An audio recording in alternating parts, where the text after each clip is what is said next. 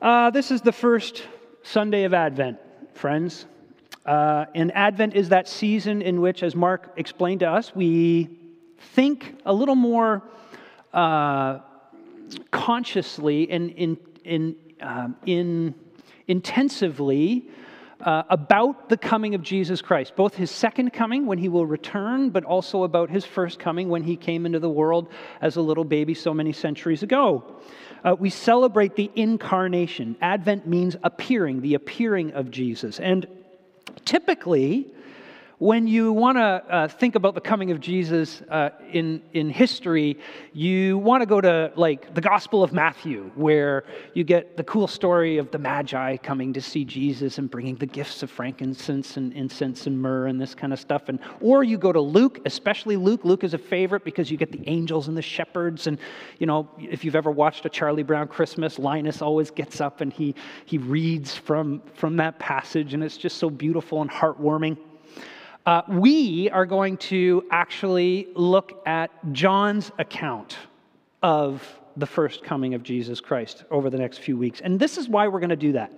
If you were to make a list of the most influential people in history, probably on that list you'd have people like Aristotle, Muhammad, Buddha, Isaac Newton. Who else would you have? Throw out a name. Pardon me? Einstein, Lincoln, Mother Teresa. Anybody want to say Jesus Christ? Jesus, there you go. He would certainly be on the list of most influential people in history, right? And he might not be in everybody's top 5, but he would certainly be in everybody's top 10. You can't discount that. Whether you're a believer or not, you know that Jesus had an incredible influence on history, just like all these other figures that we threw out. But here's the difference. If you take that list and you say, who on that list said that they were God, there's only one name on that list that would fit, and that's Jesus Christ. Muhammad said, I'm not God, I am God's spokesperson. Buddha said, I am not God, I have shown you the way to transcendence. Of course, people like Newton and Aristotle and these other people that we have mentioned, they didn't say they were God. When people tried to worship Jesus, he didn't say, no, don't worship me, I'm a man like you. He said, bring it on. It is right and fitting for you to worship me. Which means that one of the most important questions a human being has to wrestle with, maybe the most important question that a human being has to wrestle with, is the question, who is Jesus Christ? Is he God or is he not? See, if he's not, okay, that means you can sort of go on and live your life and do things the way you want to do them. But if he is, well, then that demands a response from you. That means that you have to reckon with what to do with this claim that Jesus makes as the Son of God. And the reason we are going to look at the appearing of Christ, the incarnation of Christ from the Gospel according to John is because John, more than any of the other Gospel writers, knew Jesus intimately. He is the beloved disciple, right? He's the disciple who at the Last Supper was reclining on the breast of Jesus. They were such close friends. He's the one that in church history, when the apostles are depicted as various animals, he's the one who is depicted as an eagle because the eagle was understood to be the bird that could fly closest to the sun without getting blinded. And so John, the apostle, he had this special relationship with Jesus Christ that led him to speak of Jesus' incarnation in a way that is different from the other gospel writers. We're going to look at what John has to say about who this Jesus is. You'll notice that when you look at the beginning of Matthew, he begins with Jesus' genealogy going all the way back to Abraham, the father of the Jewish people. When you look at the Gospel of Luke, Luke goes all the way back to Adam, in his genealogy of where Jesus come from. But John, he doesn't go back to Abraham, and he doesn't go back to Adam. He goes all the way back to the beginning. He says in verse 1, "In the beginning was the Word." In the beginning was the Word. And that is meant to be an echo of the very first book of the Bible, Genesis 1, chapter 1, Genesis 1, verse 1, that says, "In the beginning was God." In the beginning, God. That's Genesis 1, verse 1. In the beginning was the Word. That's John 1, 1. The Apostle John, what he's doing is he's saying that there is a beginning to Jesus that happens before time. That Jesus is actually uncreated. That he existed in a time before time itself. Jesus is the uncreated creator. And he uses this word to describe who Jesus is. That's the Greek word logos. Now, why does he do that? Well, John is also the gospel writer who wrote his gospel later than all the other gospel writers. So he wrote his gospel probably around 90 AD or so. He lived a really long time. And he wrote this gospel very late. And by that time, the church was no longer made up primarily of Jews that had converted to Christianity. It was made up of both Jews that had converted to Christianity and Greeks that had converted to Christianity. So it was a very mixed church by that time. And John is trying to convince both Jews and Greeks that this Jesus is the one that they've been looking for. They've both been looking for different things, but Jesus fulfills the thing that both of them are looking for. He uses this word logos to say that Jesus is both the author of life and the rationale for life. In that one word, he speaks to both groups' needs. Now, what we're going to do for the next few minutes is we're just going to unpack that one word. This is a sermon on a word. Talk about expositional preaching, eh? We're going to think through what the implications are of John saying that Jesus is the Logos, the Word. Okay, first of all, he is the author of life. That's what John means by this. Now, for the Jews, the spoken word was not just sound coming out of a mouth, going over your tongue, and out into the air. The spoken word to the Jews was a thing in itself. It was the creative power of God. So when you go back to Genesis 1, you read that God said, "Let there be," bam, and it was, right? "Let there be light," boom, there's light. "Let there be land," boom, there's land. "Let there be whatever," and there it is. So God's word had this creative power, this ability to shape things into being. And so for the Jews, the word was far more than just mere sound. It was something that had an independent existence and actually got things done, made things happen. So for example, in Psalm 33, verse 6, we read this: "By the word of the Lord the heavens were made, their starry host by the breath of his mouth." And in Isaiah 55, verse 11, it says this: "So it is my word that goes out from my mouth. It will not return to me empty, but will accomplish what I desire and achieve the purpose for which I sent it." And John is taking up this concept of the word, and he's saying to the Jews, you want to see the creative power of God? You want to see that word that actually made the universe, brought everything into existence? Look at Jesus. He is that word. And that's why he says in verse 14, for example, he says, "The word became flesh and made his dwelling among us. We have seen his glory, the glory of the one and only Son, who came from the Father, full of grace and truth." And of course, we know verse 3, that tongue twister of a verse that Mike read to us. Through him all things were made. Without him, nothing was made that has been made. Now, John's not the only one who's picking up on this, okay?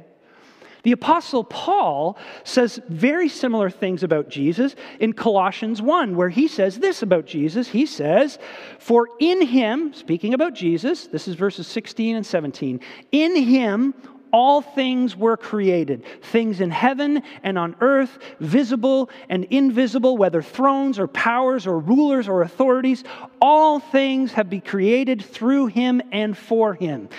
He is before all things. You hear that? He's before all things. Before anything there was, he was. That's what he's saying. He is before all things, and in him, he says, in him all things hold together. So, to the Jews, John was saying the power of God, the creative power of God, the one who threw everything, made everything be, who flung the universe into existence, that power is manifested and personified in this person you know as Jesus of Nazareth. Now, it is because Jesus is the author of life. That is the answer to the Jewish question, what is the power of God? Where is the power of God? He is also the rationale for life. The answer to the Greek question, which is, what is the organizing principle of reality?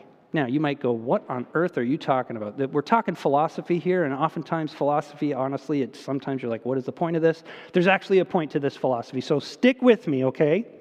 Stick with me. The Greeks, for many centuries, had a problem that they were wrestling with. Greeks were smart people, okay? And they looked at the universe, and they saw order in the universe. They saw order in the planets and that kind of stuff. They saw patterns in physics. They came up with mathematical principles that explained certain phenomena in the world, and these patterns and things they kept, they were repeatable. They kept happening over and over and over again. You know, Archimedes, do you know who Archimedes is? He's the guy, apparently, he's like sitting in the tub, and the water splashes out of the tub, and he goes, Eureka! Because he came to understand the principles of buoyancy and displacement, stuff I don't understand, but he certainly did. So they looked around and they said, there's an order to all the things we see around us. That must mean that there is an order to the universe. And if there is an order to the universe, then that must mean that human beings somehow fit into that order. And if human beings fit into the order of the universe, and we can figure out how we fit into that order of the universe, we can figure out the meaning and purpose of our existence. Do you understand the logic? If we can find our place in it, then we can know why we're here. So Plato, the famous, he's the philosopher about which philosophers say, in philosophy, there's Plato, and everything else is a footnote. So this is obviously a very important philosopher, okay? He was alleged to have said, it may be that someday there will come forth from God a word, a logos, who will reveal all mysteries and make everything plain. Now, this is very smart and very insightful, okay, guys? The Greeks were smart people. What they knew was this. In order for things to flourish, in order for things to thrive, you got to know what they're for. In order for things to flourish, in order for things to thrive, you got to know what they're for. Because if things aren't able to do what they were made to do, they languish. Think about this, okay? When I was a kid, a little kid, 4 years old, 5 years old, I think for Christmas or sometime, I got one of these toy tool benches. Plastic ones with you could screw big fat screws and stuff, and you could hammer nails into fake wood and all that kind of stuff, right? And it came with this like really light, wimpy hammer, right? And you just whack that plastic nail and nothing really happens because there's not much oomph to it. But my mom had this very nice set of silverware. And the handles on the knives were really nice and heavy. So one morning, I get up early and I go downstairs and I'm playing with my toy and I'm like, this hammer sucks. I know what I'll do. I walked over to my mom's silverware set. I grabbed one of the knives. I flipped it around and I grabbed the knife part and I just started bashing that nail with the handle as hard as I could. And wow, did it ever smack those nails down great. But it also put all kinds of dents in the knife. Because that's not what the knife was for. I was not using it for what it was for. And what I ended up doing was I ended up ruining the knife. Kind of ruined myself too, because when my mom got up, I got in really, really big trouble. If you try to cook a steak with an iron, you're going to get a really lousy steak and you're going to have a ruined iron as well. If you use something for what it's for, if you know what the tool is for, that thing can thrive. Are any of you like me? You're not super handy, and so you don't really buy all the right tools to do the stuff around the house that you're supposed to have in order to do the stuff around the house that needs to be done. And so you're constantly taking something and using it as something. I like to use knives as screwdrivers because I can't find the right head for the screw that I need to screw in. So I just grab a knife and I start twisting. The next thing you know, I ruin the end of the knife. This is what we're talking about. The Greeks understood that, okay? And they were arguing all the time about what is this organizing principle of life that can give meaning, or of the universe, I should say, that can give meaning to our lives. And they were arguing, and by the time of Jesus' day, the Greeks had kind of come to the conclusion that there was no organizing principle to the universe. There was no actual organizing order to the universe. I guess there are no answers. Everything is relative, and it led them to despair because it left them on their own to try to figure out how do we make meaning out of life and how do we make meaning out of our existence. Does it sound familiar to you guys? Does it not sound like the world we're living in right now? There is no absolute truth. There is no organizing principle. There is no certainty, no rhyme or reason to the craziness that we've been experiencing these last 18 months. There's nothing to it. It's just madness. Who ever thought that you would watch the news and see images of horrific flooding and the damage to infrastructure, and it was in Canada that you saw this happening? And that's just the tip of the iceberg of the things, the craziness that we've been experiencing these last years. And people are discovering, they're saying to themselves, there is no organizing principle. There is no logos. And enter the Apostle John into the fray. And he says, you're all looking for the logos. Here he is. It's Jesus Christ. That organizing principle is knowable, and it's him. The question of Plato has been answered. Remember, it may be that someday there will come forth from God a word, a logos, who will reveal all mysteries and make everything plain. Yes! God sent the logos that made everything plain, and his name is Jesus. And here's the most remarkable thing about it, okay? This organizing principle, this logos, this answer to our biggest questions is not just a set of principles, it's not just a set of dogmas, it's not just a philosophy or a system of thought, it's a person.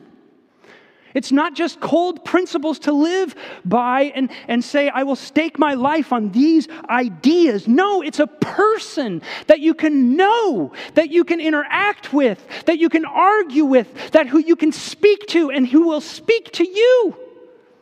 You can have a relationship with the organizing principle of the universe. This is the most remarkable thing about it. Now listen, let me explain why this is the most remarkable thing about it. Stick with me here. The question that they're wrestling with is, what is the meaning of life? What's the point of it all? Why are we here? For what purpose do you live and breathe? That's the question that they're wrestling with. And you cannot live without an answer to that question. Thinkers down through the ages, and many of them not religious in any way, have said it is impossible to truly live without a purpose, without a meaning. The one who has made the most remarkable insights about that probably is a guy by the name of Viktor Frankl. Anybody heard that name before, Viktor Frankl? He's a philosopher and a psychologist who actually was during World War II. He and his family were in concentration camps. He's Jewish, and he was in concentration camps. He was in 4 different ones. The last one he ended up at was Auschwitz. And all his family was killed in gas chambers during World War II.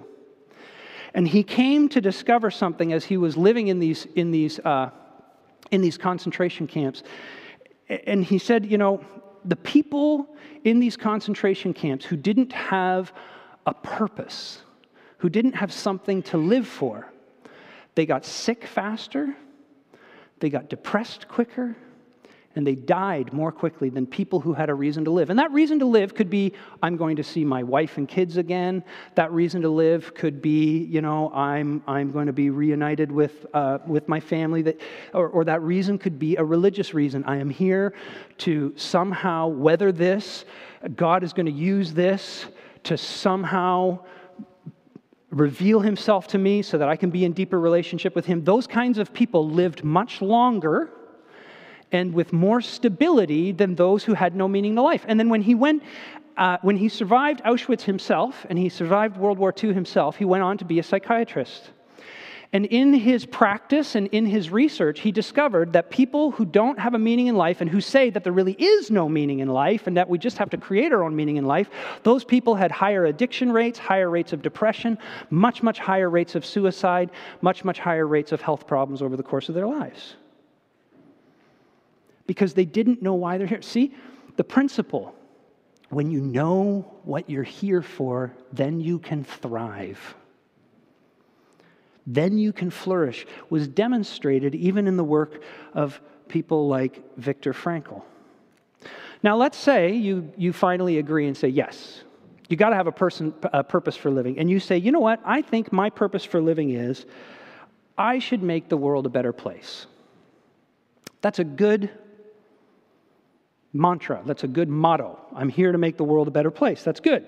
It engages the mind. It makes you think, well, what is a better place? What does a better place look like? And what must I do to help turn this world into a better place?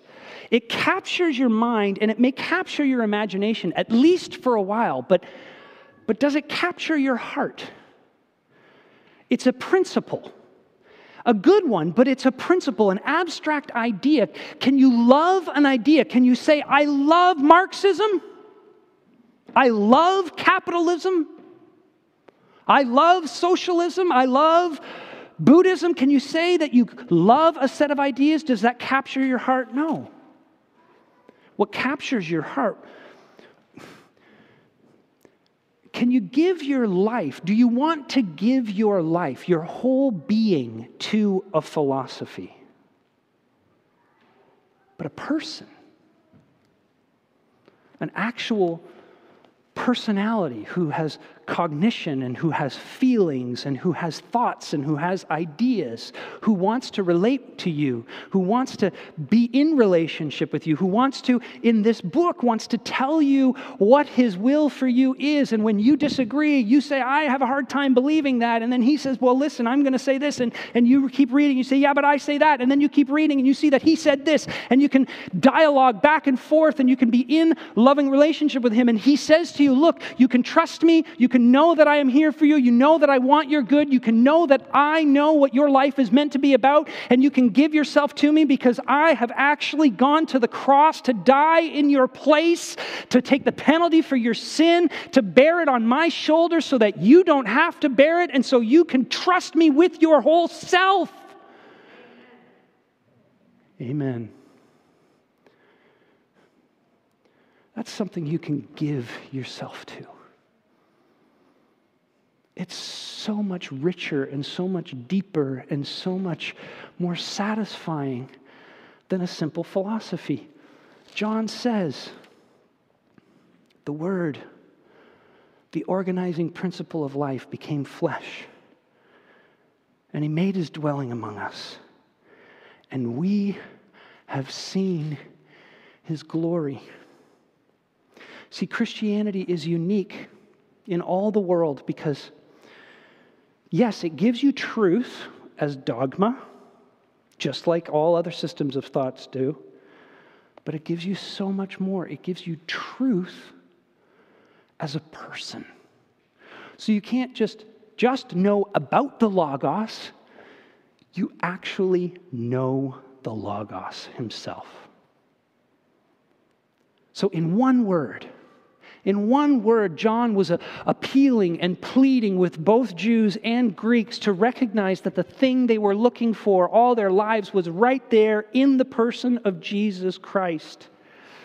He is the author of life, and He is the rationale of life, and therefore He can tell you what life is for. He can tell you what you are for. When I was in university, I was an English major. It's the best major. I mean, the job options are, far and wide. There's so many options when you're an English major. Yeah, I was an English major because I didn't really know why I was in university. I don't know why I went to any school, frankly, but I went to university. I wasn't sure why I was there. I knew I liked to read, and I figured, get a degree in reading books and then saying stuff about them, and if you're half decent at saying stuff about them, you get a pretty good mark. That was a pretty good deal to me, so I was an English major. And one day, we were discussing a short story that was written by a professor at my school. I went to Redeemer University. And lo and behold, this professor came to class. So this is kind of weird, right? Like you're interpreting a story while the author is right there. And we are like waxing poetic, okay? The rabbit symbolized this, and it was killed, which means it was this, and we're going on and just, spinning out theories as far and wide as we could. And by the time we were done, the author, who had been nodding thoughtfully throughout the whole thing, he said, some of the things you said, they're very close to what I intended. Absolutely. And some of the things you said are way out there. Let me tell you what I meant when I wrote this story. And he told us. And what was so fascinating about it was as he told us, as we listened to him explaining what this story meant when he wrote it, all the parts made so much better sense to us. And of course, he has the right to tell us what he meant in writing the story because he's the author of the story. I know it's a very postmodern thing to have so-called reader-centered interpretation, but frankly, we all want to know what the author meant when they wrote what they wrote, and he gave it to us right then and there. And in the same way, Jesus says to you, this is what you're here for. You read through the Gospels, it's so interesting. Over and over and over, Jesus says, you have heard it said, but I say to you. You have heard it said, but I say to you. That's him saying, look, there have been authorities in the past who have told you this, but I'm telling you the absolute certain truth. And that means you can trust him. You can trust him for guidance in the midst of your life and the decisions that you are making. Did you know, friends, that 90% of Americans say that to find yourself, to find your purpose, 90% of Americans, said to be the most Christian country on the planet, 90% of Americans say that to find yourself, you must look within. And Jesus says to you, to find yourself, you must look out. The last thing you want to do to find yourself is to look within. In fact, what you are supposed to do is you are supposed to deny yourself, and you are supposed to die to yourself, and you are supposed to live for me. It's the exact opposite. Our world says to us, look, evil things happen to us. All of us are victims of evil that comes from the outside. Jesus comes along and he says, the vast majority of evil is bubbling up from within you. It's Christmas season. Black Friday. I love searching Black Friday deals, I have to admit. I made money because I bought that at 50% off. But what happens during Black Friday and what happens during the Christmas season? The whole culture is telling us, we shop, therefore we are. And Jesus says, oh, my foolish, foolish creatures, creations. Don't you know that you should store up treasures not on earth where moth and rust can destroy, but in heaven where moth and rust cannot destroy? We say, I shop, therefore I am. And Jesus says, don't buy it. What about sexuality and sexual identity these days? We have all kinds of voices telling us what to think about our sexuality, how to use it, what to think about our sexual identity, what it is, how to define it, etc. And you might say to yourself, well, I don't listen to any of those stories. I decide for myself. I decide what I'm going to do with my sexuality. Did you make you? How do you know? How do you know what you're made for? How do you know what to do with this powerful aspect of your deepest nature, your sexual identity and your sexual orientation and your sexual urges? What are you supposed to do with that?